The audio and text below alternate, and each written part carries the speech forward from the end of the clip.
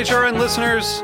As we celebrate our 15th year, we are deepening our commitment to giving voice to the next generation of food systems storytellers, and we need your help. Our internship and fellowship programs help activate new possibilities for underrepresented and underestimated young people through experiential journalism, audio engineering, and production training. Through these unique programs, HRN helps food equity stewards build essential workforce readiness skills that expand their potential and foster economic mobility. Please consider supporting these critical programs. And with a minimum donation, you can be entered to win a dinner for two at an amazing restaurant in one of 8 cities and tickets to a concert at a great venue in one of those cities. We have incredible partners across the country who have donated, as they also share our passion for helping to educate the next generation of food systems storytellers. Check out heritageradionetwork.org/15 to donate and enter to win today. That's heritageradionetwork.org/15 to donate and enter to win today. And make sure you donate before March 31st. Thank you. This episode is brought to you by Tabard Inn, new American cuisine in one of Washington, D.C.'s oldest hotels, located in DuPont Circle. For more information, visit tabardinn.com.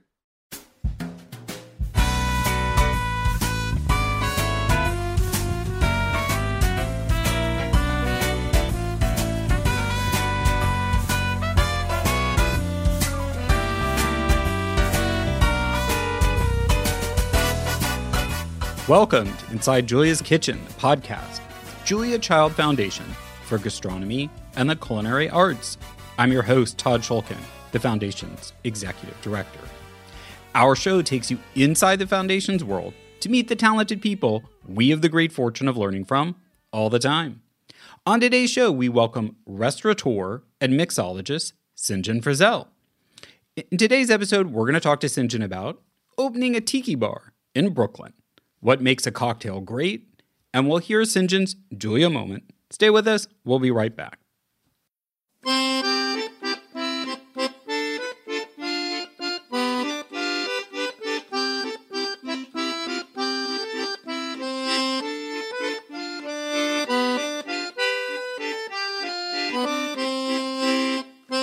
As always, we launch the conversation with an inspiration from Julia. We know that Julia liked wine and passionately promoted American winemakers. She also appreciated a good cocktail. Her husband, Paul, was the mixologist in the family, even before the term came into parlance. He had a whole repertoire of elaborate cocktail recipes, but their go-to after-work drink was a reverse martini, basically double vermouth to the amount of gin with a twist. Now, the cocktail era was at its post-war peak when Julia and Paul were living in Paris and in their entertaining prime. As someone much younger, I did not realize until I read David Leiboviz's terrific book, Drinking French, that there's a direct connection between cocktails, World War II, and Franco-American cocktail culture. Here's a hint. A lot of liqueurs were invented to help soldiers imbibe medicine to survive the war. All right, you guessed it, today's show is dedicated to cocktails. Joining us is someone who shares Julia and Paul's reverence for the delights of a well-made cocktail, St. John Frizell. St. John is an award-winning writer, bartender, and restaurateur. He learned the art of mixology at the cocktail trend-setting Pegu Club in New York City's Soho before opening the critically acclaimed cafe bar Fort Defiance in Brooklyn's Red Hook neighborhood. During COVID-19, it morphed into the Fort Defiance General Store to better serve the community. In 2021, St. John and his partners Ben Schneider and chef Sohee Kim reopened Brooklyn's historic Gage and Tollner Oyster and Chop House, which dates back to 1879 and in more recent history even boasted Edna Lewis as chef. After languishing in the naughty oddies as an Arby's and discount clothing store, the restored to its former glory Gage and Tollner now also sports a permanent iteration of Fort Defiance's Tiki Bar pop-up, christened the Sunken Harbor Club, which is neither sunken nor a club, but upstairs from Gage and Tollner's beautiful dining room. Beyond his entrepreneurial pursuits, you may have read St. John's food writing as drinks correspondent for Men's Journal or in Bon Appetit, Savoir, or Fine Cooking magazines. St. John joins us today to share his restaurant metamorphosis stories and to talk about creating great cocktail culture. Welcome to the podcast, St. John. Hey, thanks for having me, Todd. Thanks for pronouncing my name so effortlessly. Years of practice. But thank you. It's always fun to have someone with a fun name to say that doesn't have too many syllables. So with that in mind, St. John, who came first, St. John the restaurateur or St. John the mixologist? Oh, St. John the mixologist, for sure. I would say like St. John the food enthusiast, probably first of all. I started to get into mixology in the early 2000s or even the late 90s, when there really was nowhere to go to get a cocktail, but you could make them at home. And I was really into these old cocktail books and sort of the conversations that were happening online on sites like Drink Boy. I'm really dating myself by making that reference, but and to a certain extent on eGullet. It was kind of an exciting place because, in those early days of the internet, you would develop these passions and then you would go on the internet to see if anyone else shared them with you. And finding those kindred souls was really exciting. So I met people online on these message boards that I'm still friends with now, 20 years later. And I'm visualizing it. Yeah, go ahead. For like the younger audience who may have not been there at the beginning of the internet, or as my kids are like, what do you mean it didn't exist before? Right. What did you do? You're talking about like, it was just words, right? There were no images. There was no graphical interface. It was just like, what were they called? Listservs. Yeah. Is that what you're talking about? Right. So you had to describe the cocktails. There were no Instagram photos of what people were talking right. about. If people describe the internet in those days as like the Wild West, this would be like the side of the saloon. There'd be like some messages there, tacked up with a nail or something, and you would go back and read them every once in a while. That's like what it was. Well, and that's an interesting way because obviously the two things I think most of with cocktails is taste and the visual look of right. them. And so how did you translate what you were seeing on these listservs into something physical? Well, to be quite honest, it was pretty geeky. So it was like, it wasn't so much about what cocktails tasted like, but, who had found a, 1890 edition of the Jerry Thomas, how to mix drinks or something like, or, found some discovery of an old, version of a Saturn cocktail that had some ingredient that we hadn't seen before. I mean, it was very esoteric and kind of a little bit hard to keep up with, but we were all sort of learning at the same time. Like we were creating this collection of knowledge that really didn't exist up to this point because nobody had bothered to gather it. It was all this information about cocktails was locked away in these old books. And no one had the books, and they were sitting in basements and attics and, bookstore shelves, and the information was locked away and wasn't being shared. So this is like the first time that information was beginning to be shared among aficionados, and it led to everything. I mean, it led to sort of like what happened then is in 2000.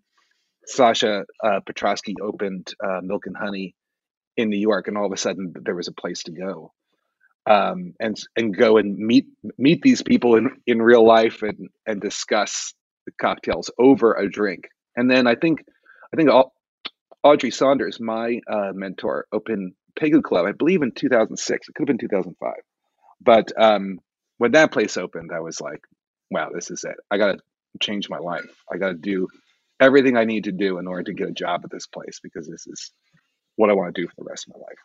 And I'm assuming the whole, I was trying to think in my head of like, okay, why did cocktails sort of have this rise to popularity and then sort of fall? And I think one reason you're saying there was nowhere to go is because it fell out of fashion. That wasn't where people were going. I can't remember what they were drinking in the 90s, but um, is that part of your interest in it is not just the drinks themselves, but the whole sort of ambiance and vibe and culture that surrounds cocktail culture? Yeah. So in the early to mid 2000s, the cocktail scene was really exciting. We really felt like we were, at the forefront, at the vanguard of something. And the world was very small, so you got to know everyone in it really quickly. And the people in the world were, they were nerds, and they knew that they were going to be made fun of by people that said, these drinks are too fancy, and why are we drinking out of these little glasses? And but they didn't care, and they just kind of pressed forward and created this cocktail scene in New York. That's the scene I can speak to the best. And and why do you think it's that scene, which it's not that they invented it a whole cloth, as you said in the books and things, it existed before, particularly after World War II, maybe up until Vietnam, quite heavily. What do you think it was that was drawing people back to it? Well, to be honest, I think to get into it, that in the 90s, I was in my 20s, right? And I don't know if anyone listening is as old as I am, but there was sort Yes, of, we have all ranges, very wide okay, audience range. so there was this sort of movement in the 90s that was like, it was when like sort of retro got really big. And by retro I mean it was just sort of this grab bag of styles that you could mix and match. And by that I mean, like, I'm talking about like the swinger culture, like swing dancing.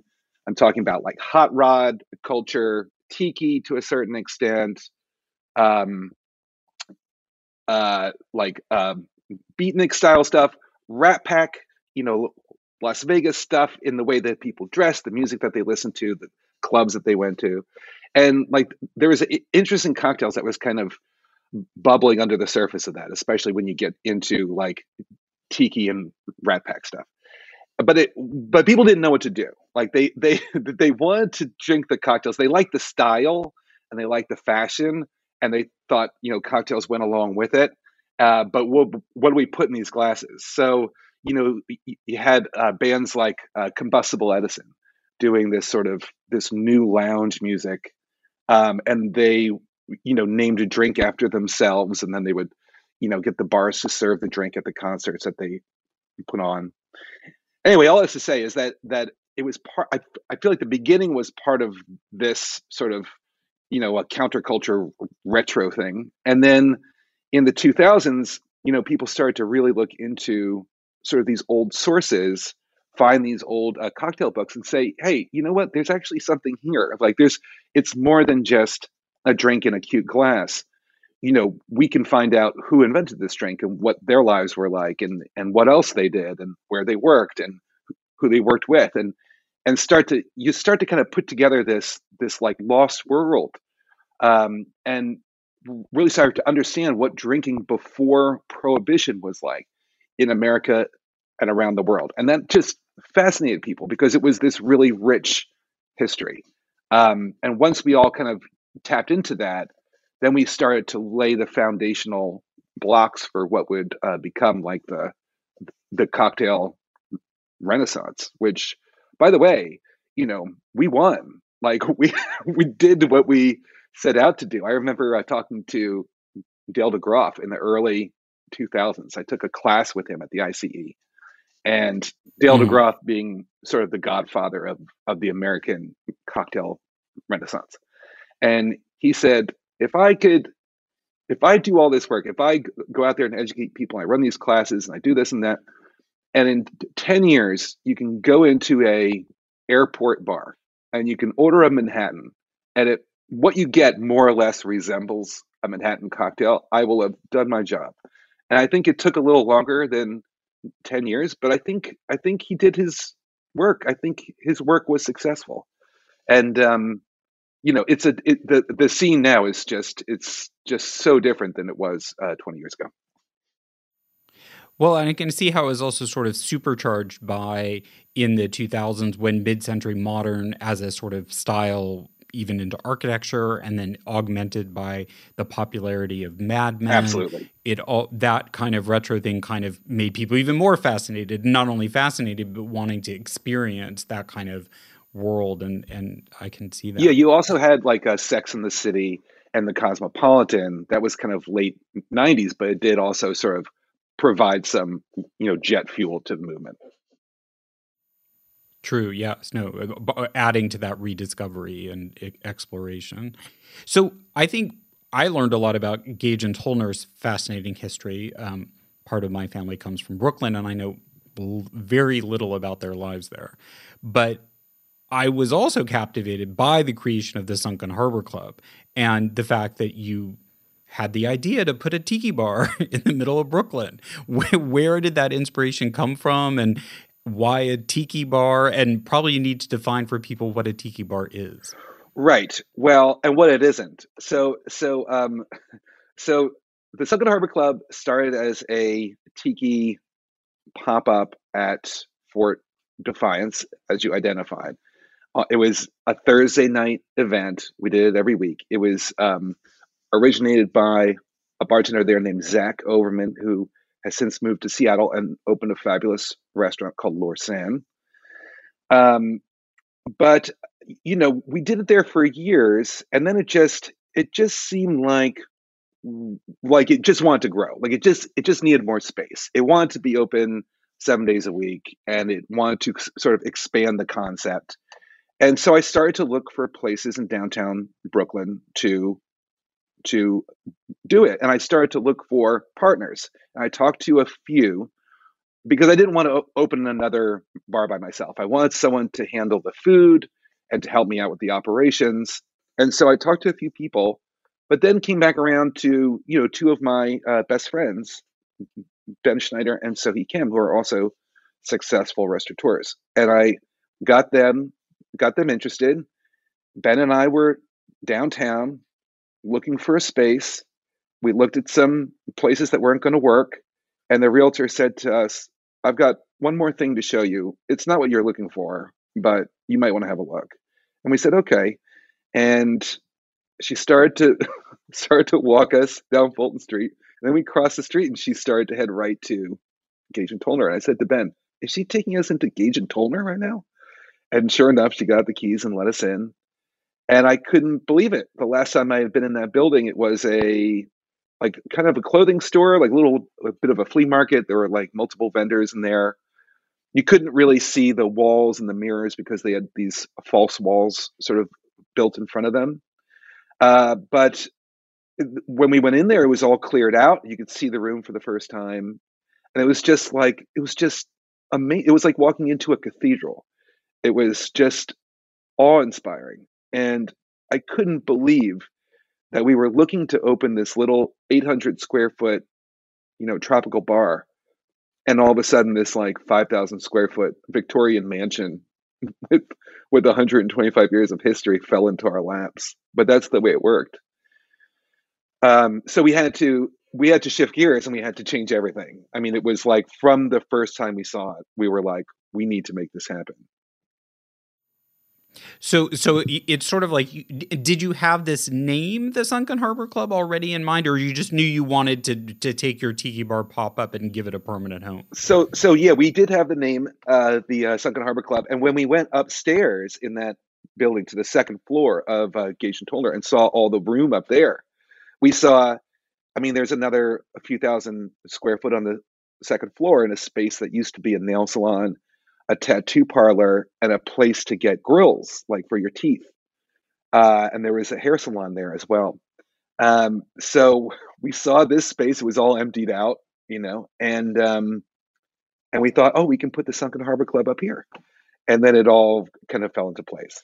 So, the answer is like I knew that the Sunken Harbor Club wanted to breathe and wanted more space and wanted to be its own thing. And then it just sort of all it came together at the same time. And the design, the Sunken Harbor Club setting, is that all new versus the Gage and Tollner dining room, which is Yes, historic? that is all new. It's all new, but designed to look old. The question that I think that the design is trying to answer is, if there is a secret tiki club located above a 19th century oyster and chop house, and it was built in 1890, what would it look like? Well, no, I think it's really successful. I bet people sometimes are amazed that it's not original. Oh, yeah, yeah, yeah. We've fooled a lot of people, and I want to continue to kind of blur the lines there between reality and fiction. That's kind of what the Sunken Harbor Club is all about. Well, and dim lighting helps. But Yes, it you have does. to backtrack now because you still haven't defined what a tiki bar is and isn't, but that relates to it being called the nautical theme, right? Okay, so tiki bar, like everyone, if you ask 100 people what a tiki bar is, you'll get 100 different answers. I mean, it could just to some people, it's like it's a thatched hut in somebody's backyard next to the pool where you can hang out and get a drink. And to some people, it's a guy with an umbrella selling beers out of a cooler at the beach. But Okay, to not to me. I'm thinking more that it comes from Trader Vic's. But well, sure, you're getting a lot closer with that. So for cocktail people, it refers specifically to a style of bar that was invented in Southern California in the 1930s by a guy who came to call himself Don Beach. Trader Vic was his greatest imitator, oh, okay. who went international with it and was very successful and invented the Mai Tai among other drinks. But yeah, it refers specifically to that. So I don't consider Sunken Harbor Club a tiki bar per se because it doesn't follow sort of the design rules of uh, of a yeah, classic it tiki seems a bar. little too refined, whereas tiki stuff has a lot of like torches and more of a beach theme, whereas yours has more of like a lovely ship theme. Right, and sometimes relies heavily on that sort of mid-century modern aesthetic that you were referring to earlier, called Polynesian pop in this case, which we're trying to get away from for a lot of reasons. And one of, the most important reasons are, there were times in the history of tiki when it kind of uh, it got creepy, where it, got really, where it employed racist imagery and got, it's always been sort of culturally appropriative, but it got it went to some dark places, and we want to sort of avoid that. We don't think it's fun, and and it should be fun. And also, there's nothing about the Polynesian pop aesthetic that I feel like I need to repeat. I feel like there are other bars who do it really well. We're going for sort of a Victorian tropical aesthetic, whatever that means. Yeah, I was going to say. So sorry, I use tiki bar because I think I other. Well, it. I guess you did use the tiki bar theme or moniker when you were at Fort Defiance, so that Yes. journalists have picked that up when describing the Sunken Harbor Club. Maybe. Yeah, for sure. It's not a term that we self-apply, but I know that people are going to use it because it's close enough, and that's fine. But it's not something that we use. What do you use? We say tropical. I think that's where sort of the industry is going now. It's no one wants to be associated with sort of the depictions of Pacific Islanders that sort of tiki Mm. imagery was famous for in the middle of the 20th century. No one wants to get involved with that stuff. That's true. So people who don't know, often tiki might have pictures or images of like someone in a grass skirt doing the hula or something like that. Right, and they depict Islanders as sort of these like carefree, like hypersexualized alcoholics sometimes. It's weird and gross, and nobody likes it. Or like the mixture of what they did in White Lotus, if you watch that, Right. those tensions. Exactly. All right. So for those who don't know, please go and look up the Sunken Harbor Club online, and you'll see the beautiful imagery that really relate to Gage and Tollner's history and is both beautiful and aesthetically pleasing without being culturally appropriative. Although I think you do you have a mermaid in the I do have behind a the bar? mermaid. Yeah. Well, so the interior of the club is sort of meant to look like a sunken ship. Like Looks like you're inside a ship that has settled to the bottom of the ocean and then listed slightly to one side. So you're just down there, and there is a mural of a mermaid seen through like sort of a ship's window lattice, if you will, and she's sort of in a classic kind of odalisque pose, and she's looking over her shoulder, and she does not look super pleased to have you there. She's sort of like, "What are you doing here?" And depending on the light that we have on her, at last call we make the light red, and she looks really angry. All right, we're going to take a break, and we're going to come back, and we're going to talk more specifically about crafting great cocktails and what they serve at the Sunken Harbor Club with St. John Frizell. Stay with us.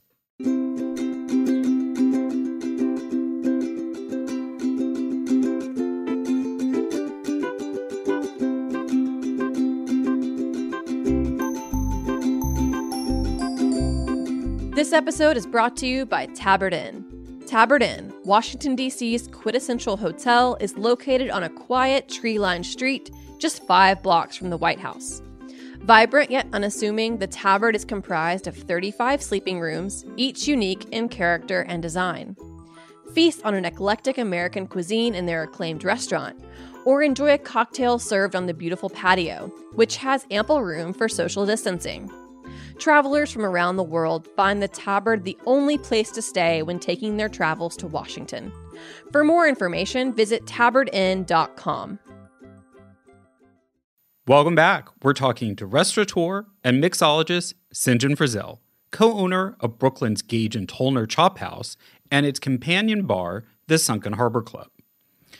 Okay, so St. John, you've done a great job of setting the stage, because we're only audio, of what the Sunken Harbor Club looks like and what were the inspirations for it. And, I love that it's upstairs when it's sunken. But let's talk about the menu, and specifically, maybe before we talk about your menu, kind of get you as a mixologist, what you define as like what makes a great cocktail or what is a great cocktail. How do you think about it or describe that? Well, yeah, it's a tricky question. I would say, there are kind of 2 answers to it. So the first answer is a concept that's pretty commonplace in the cocktail world now. But when I started working at the Pega Club in 2007, it was not, which is this concept of balance. My mentor, Audrey Saunders, talked about this concept incessantly in those days. And it really is about just sort of making sure that the ingredients of the drink are all in harmony, that they're represented in the right proportion, that they all go together, and that the drink is not overly strong, it's not overly sweet, it's not overly sour, it's not overly bitter, but everything is kind of represented in the right proportions. It sounds simple, but it's not as easy to do in real life as it sounds. Yeah, because I think of sometimes when I go, maybe not specifically to a cocktail bar, but in a bar to have a drink, I think, do I want a cocktail? And those are 2 things that always run through my head is like, do I feel like it knocking me out with it being so strong? And do I feel like something super sickly sweet? Mm-hmm. Because I assume for you, those are the errors that are made by people who do not invest enough time and attention in making their cocktails. Right. And there's another thing, which is the easiest way to go wrong at a cocktail bar, which is it's got to be ice cold. It's got to be ice cold. And I feel like there are some bars that spend a lot of time working on balance, but then not a lot of time putting out a drink that's ice cold when it hits the table. Just super important. And it's the easiest way to make a good drink bad. Why does it need to be ice cold? What is it that now I'm getting into like geeky chemistry? Like, why is it that a cocktail more than any other drink has to be ice cold? A geeky chemist could answer that question for you, but I can tell you that just from a consumer point of view, it's what you expect. It is like it's usually the first, your first drink of the night. Like I think about like the martinis at Gage and Tollner. And we have talked about temperature on these things a lot. We've measured the temperature as the drink goes out the door or it goes to the table. And it's the most important thing. It's why we serve the martinis there with the little sidecars, the little bottles nestled into a little bowl of crushed ice. That's, so half your drink is waiting in that little sidecar bottle, waiting for you to finish the first cold half. So the second half of your drink is just as cold as the first. I mean, and we're not the first bar to do that by any means, but it's a good practice. My sort of spiritual inspiration is a cocktail writer named Charles H. Baker Jr., whose book, The Gentleman's Companion, I was introduced to in 2000. And he, traveled around the world in the 20s and 30s, collecting recipes for good things to drink and eat. And and he had in the the very first section of his book, there were some tips for drink makers, and one was, serve cold drinks Arctic cold, serve hot drinks piping hot. Anything else, and you're asking for trouble. So presumably for the majority of cocktails, the coldness, it just makes the different elements, neither of us know why scientifically, but taste and perform at their best. There is like a refreshing moment when it first hits your tongue. It kind of numbs your tongue, but then as the drink sort of warms in your mouth, all the flavors start to come out. And I can't explain exactly chemically why it works, but it does.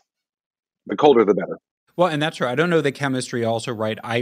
You're a restaurateur. It drives me nuts how much white wine is served like freezing cold. Right. And you cannot taste it if it's really cold. It tastes totally different. I'm always like, I'm not going to drink that until it's closer to room temperature. Because yes, you want your white wine chilled, but you don't want it like as chilled as a Coca-Cola. It won't taste right. Yeah. But I don't know why. It just is. All right. So let's talk about the menu specifically, because there's a wide range of cocktails, and at least I presume you can order whatever you want from the bartender in terms of mixed drinks, but you have a very specific set of cocktails on your menu. How did that get designed, or what's the backstory on what you have on offer? Right. Well, the head bartender at the Sunken Harbor Club is Stephen Bielowski, and the chief cocktail officer is a guy named Garrett Richard.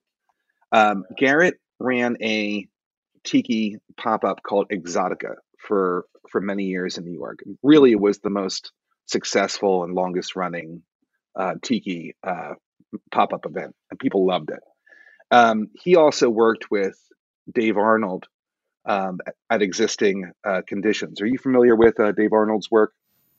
I don't think I am, but that's also a really common name. So okay. tell us more, and that'll fill everybody in who doesn't know. He ran a website and has a podcast called Cooking Issues, and he is sort of the leading light in sort of the mixology, the molecular mixology field in the U.S.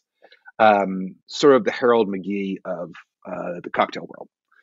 He's developed new tools for bartenders, new techniques. Generally brings the cocktails into the lab and messes around with them there, and then lets everyone know what he finds. So Garrett has a background there. So Garrett is very comfortable using these techniques of molecular mixology. Things like acidifying pineapple juice so that it becomes the same acidity level as lime juice, so you can swap it out for lime juice in a recipe, or sort of using a centrifuge to clarify liquids. So we're dabbling in all of that at the Sunken Harbor Club now. And Stephen was the head bartender of the Sunken Harbor Club when it existed at Fort Defiance. I've been working with him for years. So between the three of us, we sort of, all added to the cocktail menu there. I would say probably Garrett came with the most sort of drinks that were ready to go, like locked and loaded, that we could just drop onto the menu. But so it was sort of the three of us came together, and we really tried with this menu to make it different than a classic tiki bar menu, where I think people expect to have a lot of drinks on crushed ice, a lot of drinks with a lot of fruit juices, a lot of really big drinks. And we sort of are doing a New York take on it. New York in the mixology world is known for more spirit forward drinks, sort of a subtle approach, a understated approach. So we're not going really big on the garnishes. Only one of our drinks is on fire, for instance. And they're not all full of blue curacao. Right. And we serve a lot of drinks that are served on the rocks, are served up in martini glasses. So it's and those are some of the best selling drinks. Sort of the best selling drink the last I checked was one of Garrett's called the Tijuana Taxi, which is like sort of a mezcal Negroni with a little bit of banana flavor in it. It sounds so weird, but it's so delicious. Yes, and it's okay. It's served just down on one big rock, and with very minimal garnish. So we're trying to do our own, spin on things, and just sort of present an alternative to what people expect when they hit a tiki bar. We do have a few big drinks. We do have, like I said, a drink that's served on fire. We have some that are served with flowers and various pineapple fronds and stuff like that. But you get a mix, so you get a variety of drinks. Whatever sort of experience you're looking for, the menu can help you find it. So you said, what was it called? A Tijuana Taxi. And so you said last you checked, that's your most popular or best-selling cocktail? Yeah. And after that comes the White Zombie, which is a drink that Zach Overman and I worked on at Fort Defiance. And after that is a drink of Stevens. I can't remember which one it is, but I remember it was nice that we all had a drink in the top three.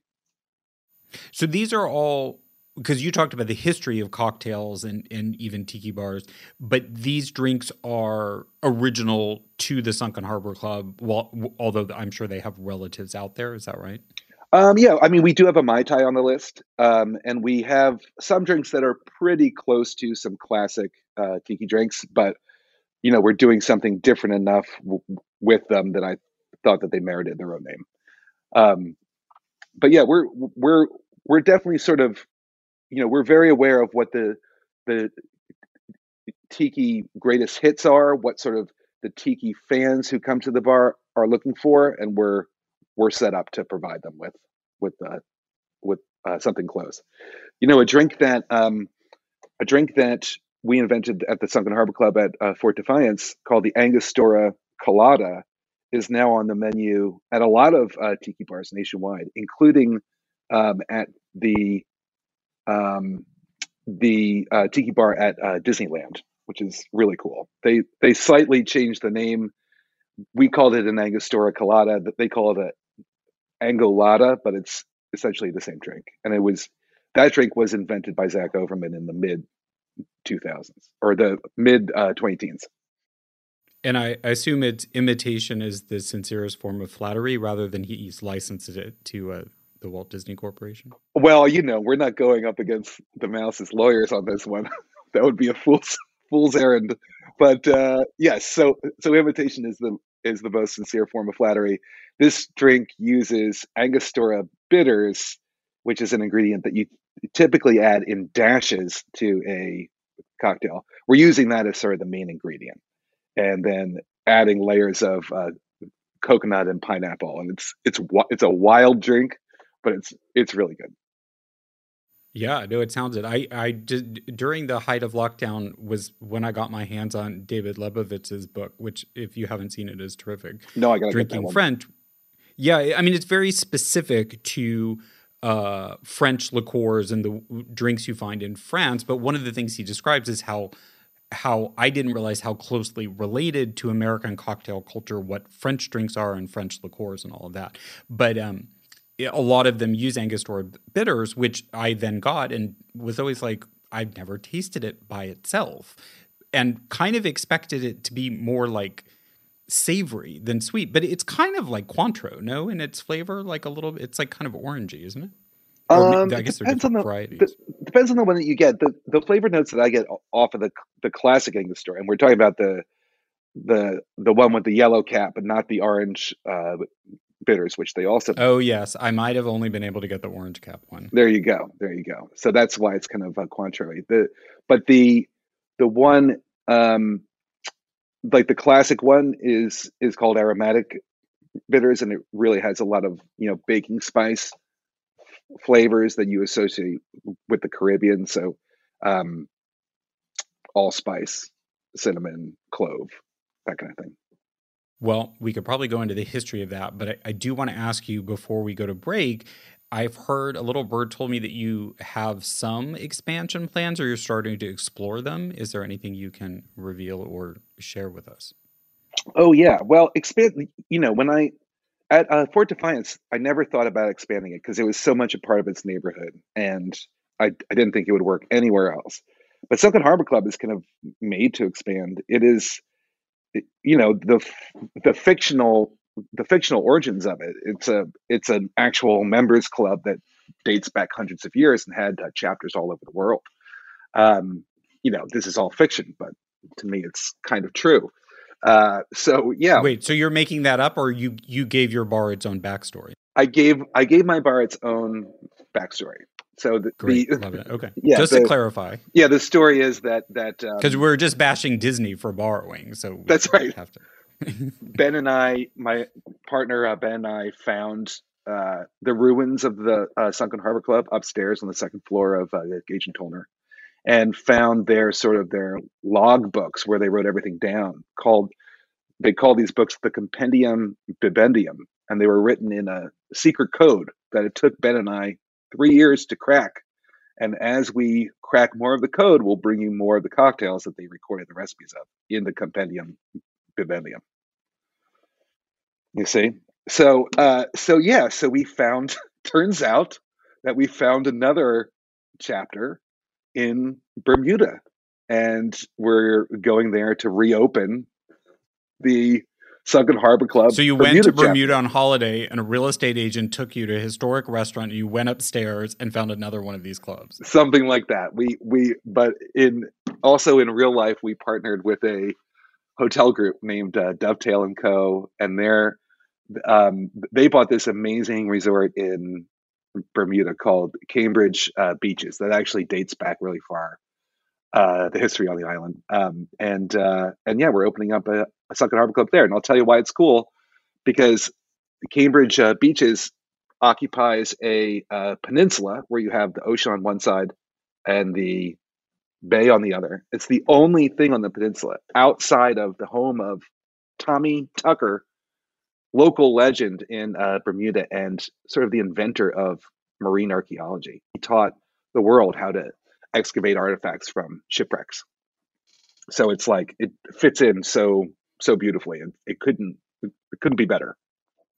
Great. Well, and the one thing I should say, because in my mind, I don't think of New York as nautical as it is, but of course the 5 boroughs are surrounded by water, and almost every borough is a port and has ports. So I feel like the kind of nautical nature of New York gets lost very easily, but it is very connected in the same way. Yeah, and I grew up sailing. My father had a boat, and I still sail as often as I can, and I still love it, and it's just part of my DNA. All right. After the break, we're gonna check on St. John's DNA a little bit further when we hear his Julia moment. Get in touch, send us an email or a voice memo to contact@juliachildfoundation.org, or better yet, tweet us @JuliaChildJCF. Let us know what you think about today's show. We'll be right back. When you flip anything, you just have to have the courage of your convictions, particularly if it's sort of a loose mass like this. Well, that didn't go very well. See, when I flipped it, I didn't have the courage to do it the way I should have. But you can always pick it up, and if you're alone in the kitchen, who is going to see? From Julia's immortal words, we move into our last segment, which we call the Julia moment. Here's when we ask our guests to share their favorite Julia memory, moment, or how she's inspired them in their career. St. John, what's your Julia moment?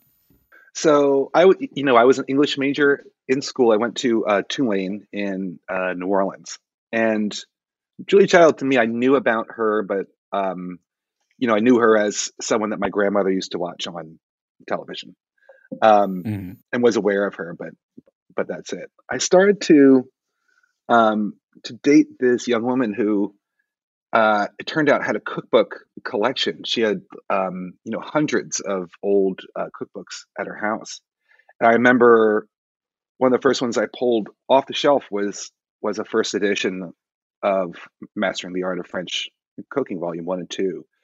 And just to hold that in your hands, I'm sure you know it, it's the old edition with sort of the pattern on the front, and it's a very plain cover, and it was just gorgeous, and it was separated into 2 volumes, which gives it kind of this scholarly heft. And I remember cracking that book and thinking, oh wow, this woman could write. This is like a whole it's like a whole world here for me to explore. And then reading Julia Child in that book then led to the writings of MFK Fisher, who had a huge influence on my life, Elizabeth David, Edna Lewis. So it was sort of the gateway drug for me into the world of food writing. And after that, I was hooked. I'm still hooked. I think you're the first person who's used gateway drug in their Julia moments. So points for a new approach. But no, I think that's also something that doesn't get discussed enough is Julia's talent at writing. Yeah. And while she had co-authors, I think since the book was written in English, I think the majority of the writing in Mastering, and certainly in Volume 2, was done by Julia. And then you can read. We're always wrestling with Julia quotes, too, because there's a lot floating out there that we can't attribute to Julia, we can't source, or actually we're like, that doesn't actually sound. She had a very specific diction and cadence, both how she spoke, but also how she wrote. That's distinctive. Yeah. Well, thank you so much for sharing how Mastering the Art can be a gateway drug and for joining us today. Thank you so much for having me. This has been a great pleasure. It's our pleasure, and we look forward to having a drink with you at the Sunken Harbor Club. Anytime. And thanks, everyone, for listening. You can check out the latest from St. John's cocktail-filled world. It's at St. John Frizell, and St. John is spelled like St. John, at gage.and.tollner, and at Sunken Harbor Club NYC on Instagram, or you can go to gageandtollner.com. Make sure you're following us. It's at Julia Child on Facebook and at Julia Child Foundation on Instagram. It's at Julia Child JCF, and I'm at T. Shulkin on Twitter. And make sure you're following at SB Culinary Experience on Instagram. The lineup for the 2022 Taste of Santa Barbara is now live. Register your interest in joining us to eat and drink our way across Santa Barbara County, May 16th to 22nd.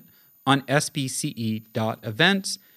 The Julia Child audio clip from The French Chef is used with permission from our friends at WGBH.